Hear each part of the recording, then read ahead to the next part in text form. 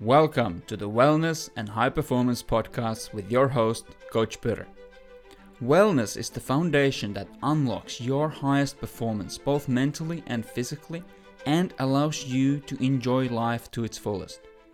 In each episode, I share bite-sized health, fitness and performance lessons that are going to help you to live your best life. So, put on your shoes, head out of the door and start stepping into your potential. Hey guys, this is Coach Pyrrhe.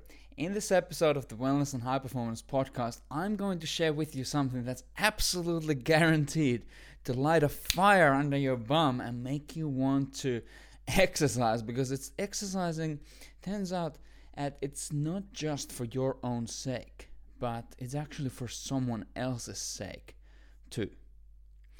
And before I get into that, I would like to remind you that if you're enjoying this actionable and applicable content that I'm delivering to you here on a weekly basis, and you want to hear more and you want me to be able to bring some awesome guests into the podcast, your best way to contribute to the growth of the podcast is to leave a rating and review and subscribe on the platform that you're consuming this content from. Those are going to be Apple Podcasts, Spotify, and YouTube. And on Spotify, it's a little bit difficult to do, but if you want to show your appreciation, you can do that on Coach Pyrrhe Google profile.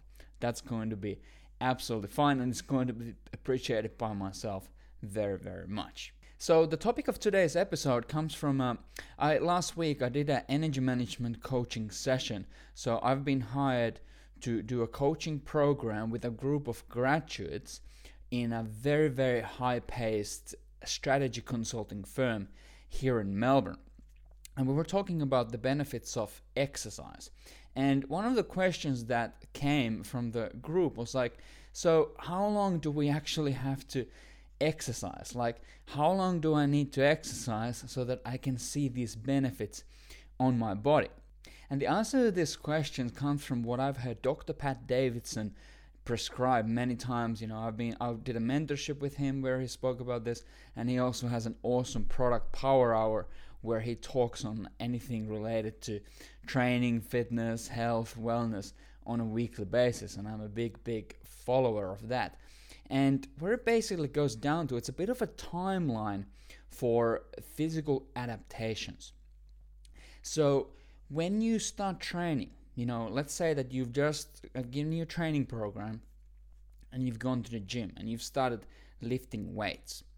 The first thing that's going to adapt in your body to the stress of resistance training is going to be your nervous system.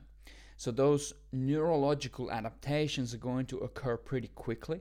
And already from second week, when you come and do the exercise that you've been doing on the first week, your nervous system has become more proficient at performing those tasks. So your skills have improved, but you haven't really done any other kinds of adaptations yet. For example, you haven't built any muscle tissue yet in that first week. It takes a longer time for the body to get the gears rolling, so to speak, when it comes to these other physical adaptations that we can expect to get from resistance training, which are going to be, improved fitness, improved strength, of course, improved muscle size, improved bone, tendon, ligament health. So those are the things that we're looking for from training. And from week 1 to 3, you haven't even built any muscle mass, because it turns out that from week 1 to 3, what's taking place at the muscular level is something called sarcoplasmic hypertrophy. This is when your cells are swollen up a little bit. There's a little bit more fluid and a little bit more growth factors present in the muscles, and you might start already looking like a little bit more pumped up, so to say, but you actually haven't built any muscle tissue yet. From week 4, that is when we start actually seeing new contractile protein being laid down. So this is called myofibril hypertrophy. So now you're actually starting to lay down new contractile protein tissue that's capable of contracting and creating more mechanical tension. So from week 1 to 4, that's your neurological adaptations. You're getting better at the exercise and you're getting stronger. From week 4, that is when you're going to start actually building muscle tissue. And from that, the next thing that's going to start adapting is going to be your ligaments and your tendons. So can you see how we're moving deeper and deeper into the body? So we started from the periphery, which is your nervous system. Now we moved closer to the center of the body, which is now your muscles. And the next thing from muscles, that's going to be your tendons and your ligaments. And you're pretty much actually all of these things are being improved at all points in time, but the thing that's getting the most adaptation, the thing that's the focal point, the thing that's making the most progress at that point in time is going to differ, and it's going to roughly follow this kind of a timeline. So pretty much from week 12 to 36, that is when you're going to start really seeing these really solid adaptations taking place in your tendons, in your ligaments, and in your connective tissues. So, if your goal is to go to the gym to become more resilient, you literally you're only going to start making those adaptations in your joints and in your ligaments after you've been training for a couple of months. And, that's going to keep going for a really, really long time. But you haven't really even tapped into that kind of gains if you've only been going to the gym for a very, very short period of time.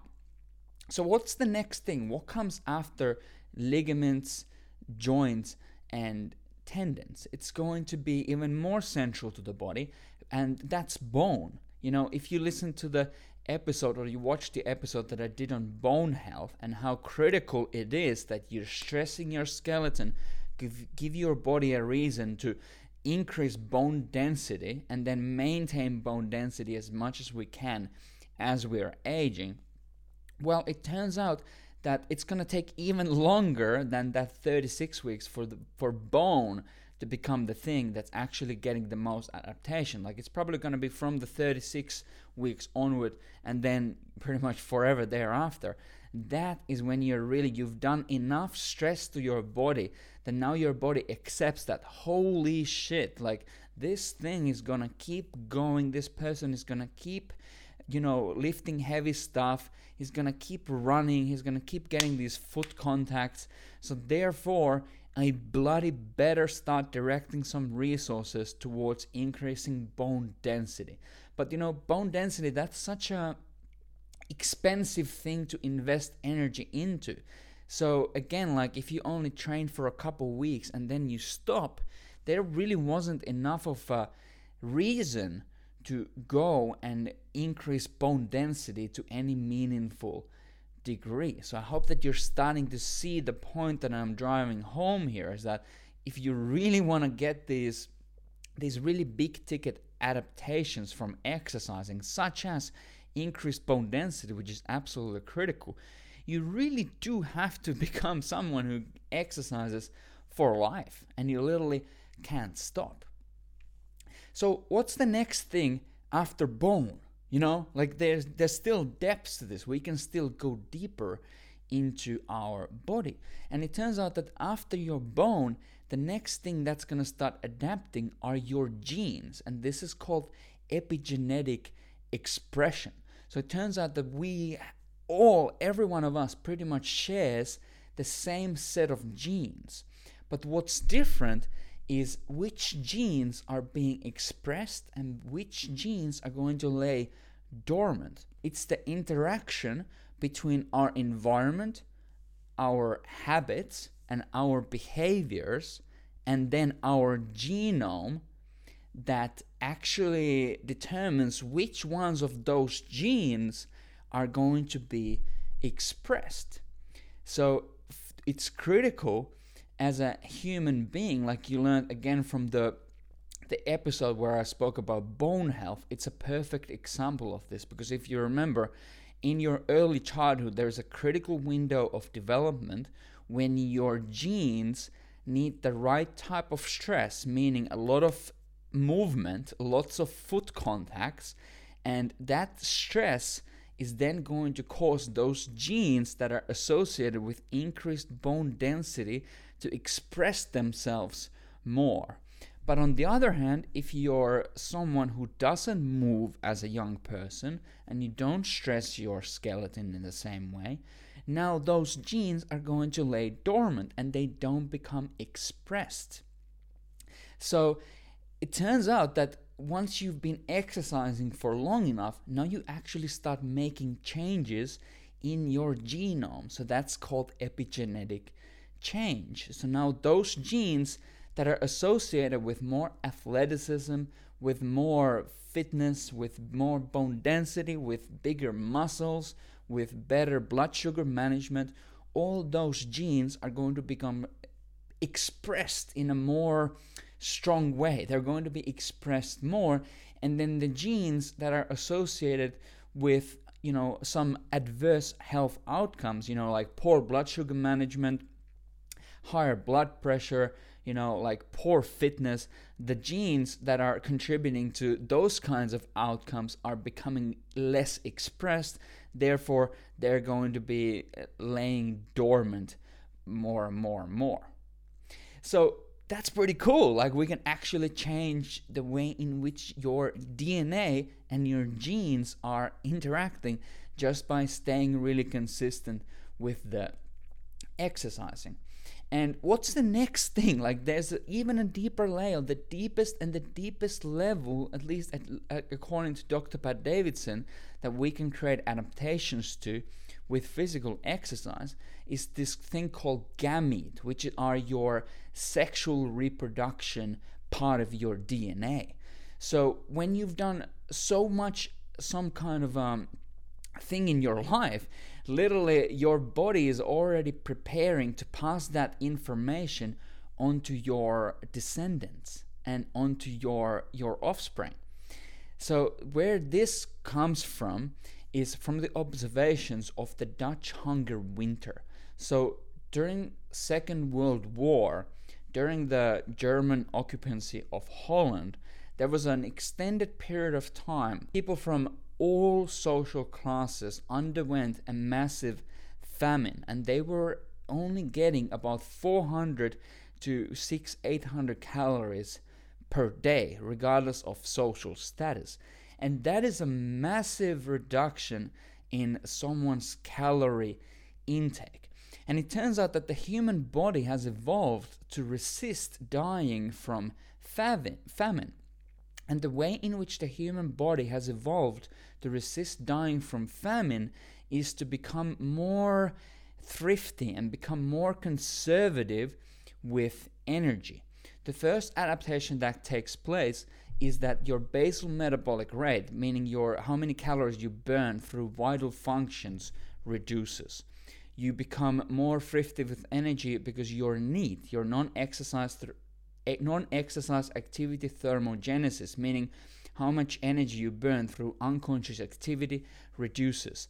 And thirdly, your fat cells become more receptive to future fat gain in case all of a sudden you find calories in your environment. So because of these adaptations, it turns out that after the hunger period was over and the war was over, these individuals who underwent that very stressful period in their life, they had much higher rates of diabetes, cardiovascular problems, obesity, and any kind of thing that's related with increased adverse health outcomes from a cardiovascular perspective. So that's because their body had made these adaptations, and their body has adapted so strongly that they were now at a higher risk of developing these adverse outcomes. And what's really interesting is that it's now been long enough time that actually they were able to follow the descendants of those people who underwent the Dutch hunger winter. And it turns out that the children of these people who went through that period were also at a higher risk of obesity and cardiovascular problems, because the genes that these people were passing on to them had changed in a way that the genes were already expecting an environment where there's going to be very low calorie availability, and that's why they're more prone towards storing body fat, right?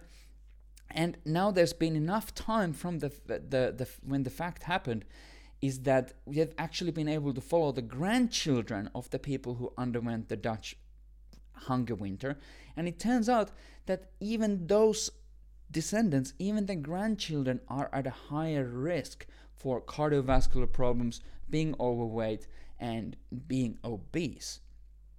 So what I'm kind of coming back to here when it comes to exercise is that if you exercise long enough, if you lift heavy weights for long enough, that is a significant stress to your system that now your body and your genes are going to adapt to. And now you're going to be passing information to the future generations of your lineage.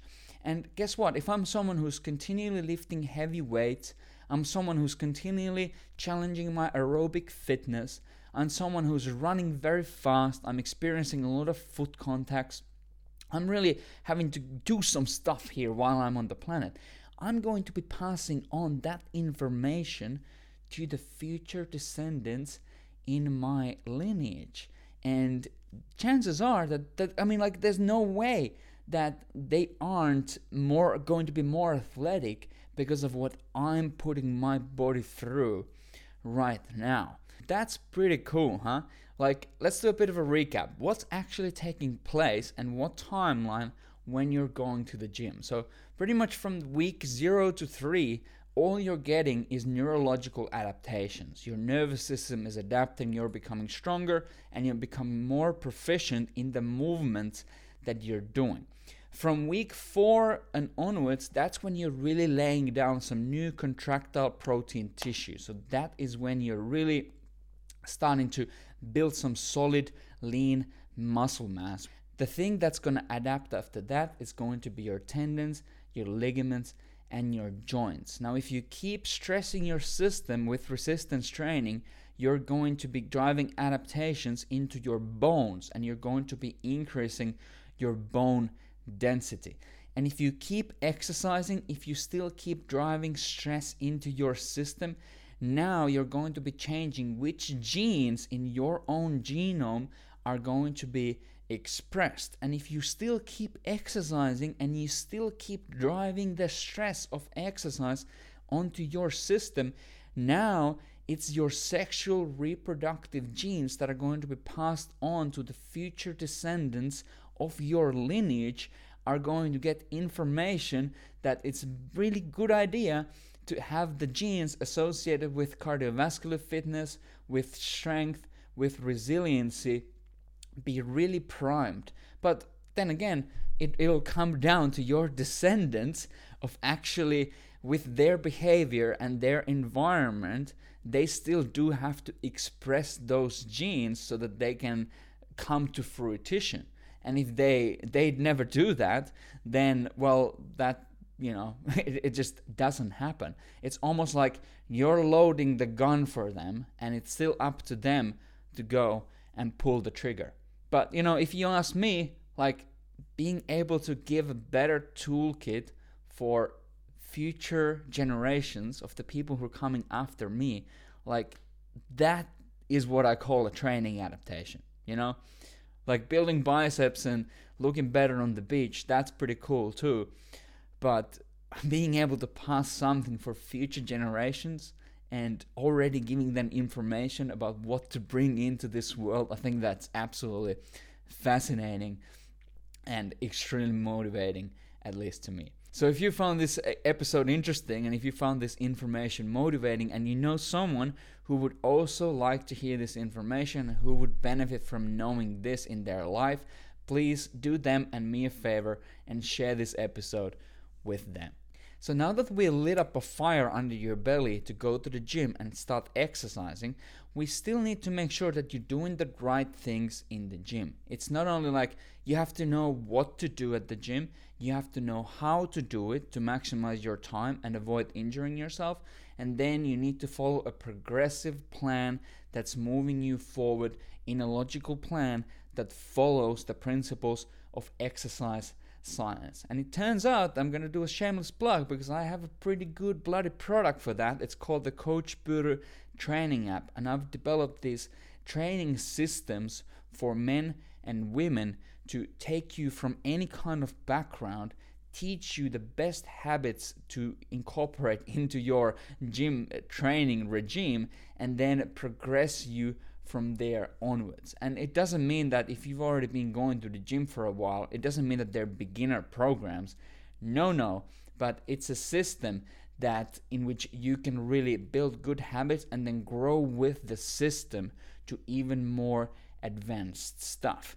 And a lot of people who've already been training for a while, but you've kind of hit a wall and you've just been doing the same stuff over and over again, and you're not really seeing any progress with your strength, your fitness, and your muscle size, chances are that all you just need to do is to follow a little bit more of a structured approach, take a bit of a sidestep, build these really good habits, start really tracking your results in the gym, make sure you're doing every exercise in the most efficient way possible, and collaborate with like-minded individuals who are also trying to maximize their training time at the gym. And this is what the Coach Purr training app can offer you. So if you want to join the team, you can do that on coachpurr.com/app. And if you yourself found this information interesting, or if you have any questions or anything that I've covered in this episode, make sure to send me a message on Instagram at Coach Purr.